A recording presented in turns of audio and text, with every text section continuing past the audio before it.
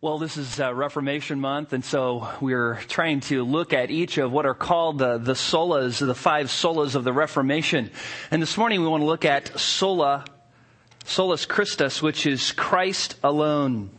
In Acts chapter 4, verses 5 through 12, the church was going through the labor of being born.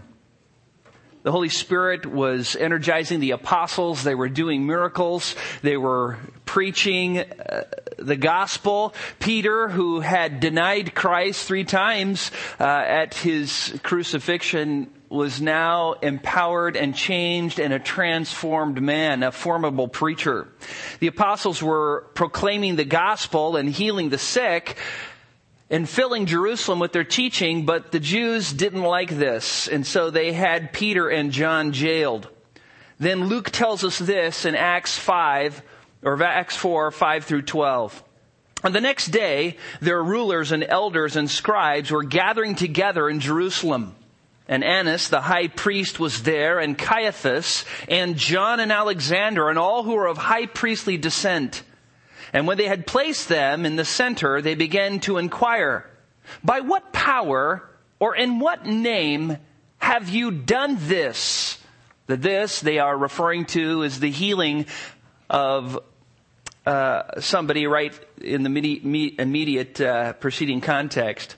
Then Peter, filled with the Holy Spirit, said to the rulers and elders of the people, "If we are on trial today for a benefit done to a sick man, as to how this man has been made well, let it be known to all of you and to all the people of Israel that by the name of Jesus Christ, the Nazarene, whom you crucified, whom God raised from the dead, by this name, this man stands here before you in good health.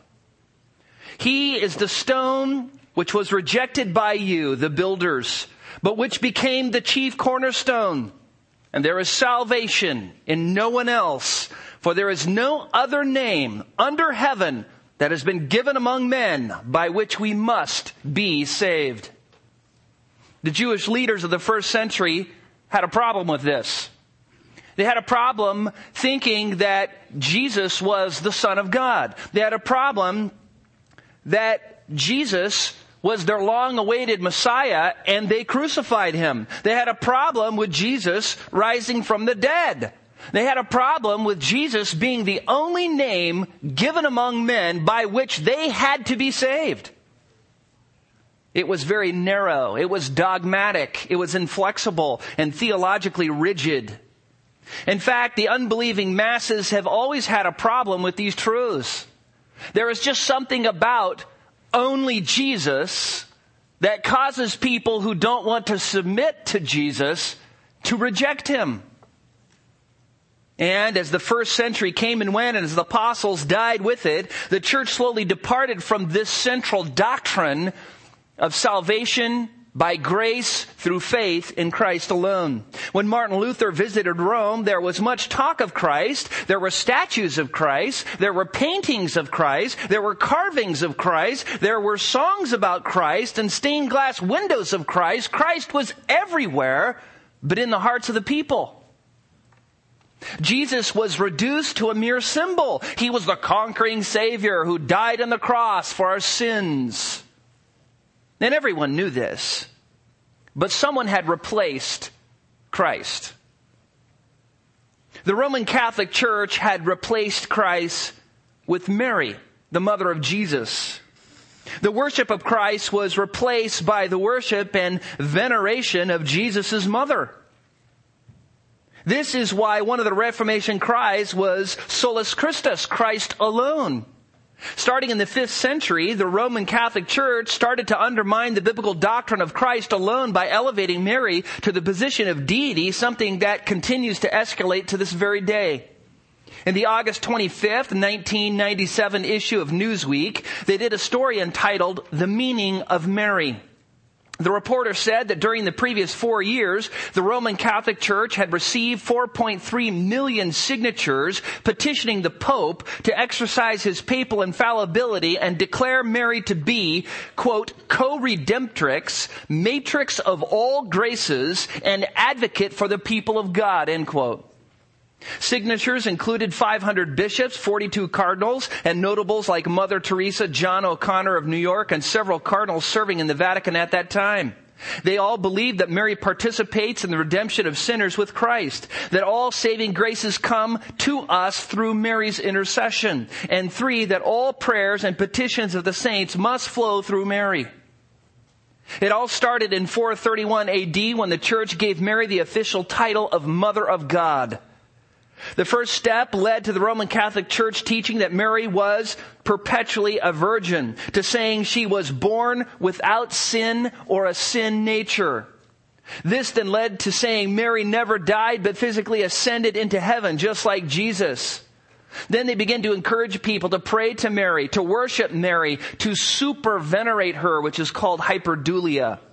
The Roman Catholic Encyclopedia says, quote, Mary was not subject to the law of suffering and death, which are penalties of the sin of human nature, even though she knew these, experienced them, and endured them for our salvation. End quote. Pope John Paul II declared it was on Calvary that Mary's suffering, besides the suffering of Jesus, reached an intensity which can hardly be imagined from a human point of view, but which was mysteriously and supernaturally fruitful for the redemption of the world. End quote. The classic Roman Catholic work, The Glories of Mary by St. Alphonsus Liguori, affirms, quote, sinners receive pardon by Mary, end quote, and claims that Mary, quote, is truly a mediatress of peace between sinners and God, end quote.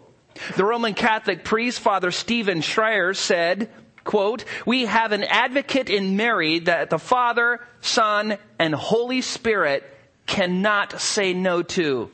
It is impossible for them to say no to her, end quote.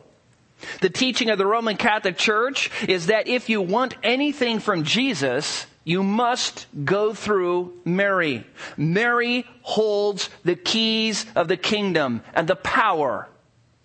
Pope Leo the 13th said, quote, nothing is imparted to us except through Mary. And, quote, nothing comes to us except through Mary's mediation, for such is God's will, end quote. Mary, in the Roman Catholic system, has undermined the doctrine that salvation is through Christ and Christ alone. And so we teach what the Reformers taught, what Martin Luther taught, what Calvin taught, which all the people in the line of the Reformers taught, that there is no other name given among men by which we must be saved than the Lord Jesus Christ. That God has made Jesus both Lord and Christ, and that there is salvation in none other.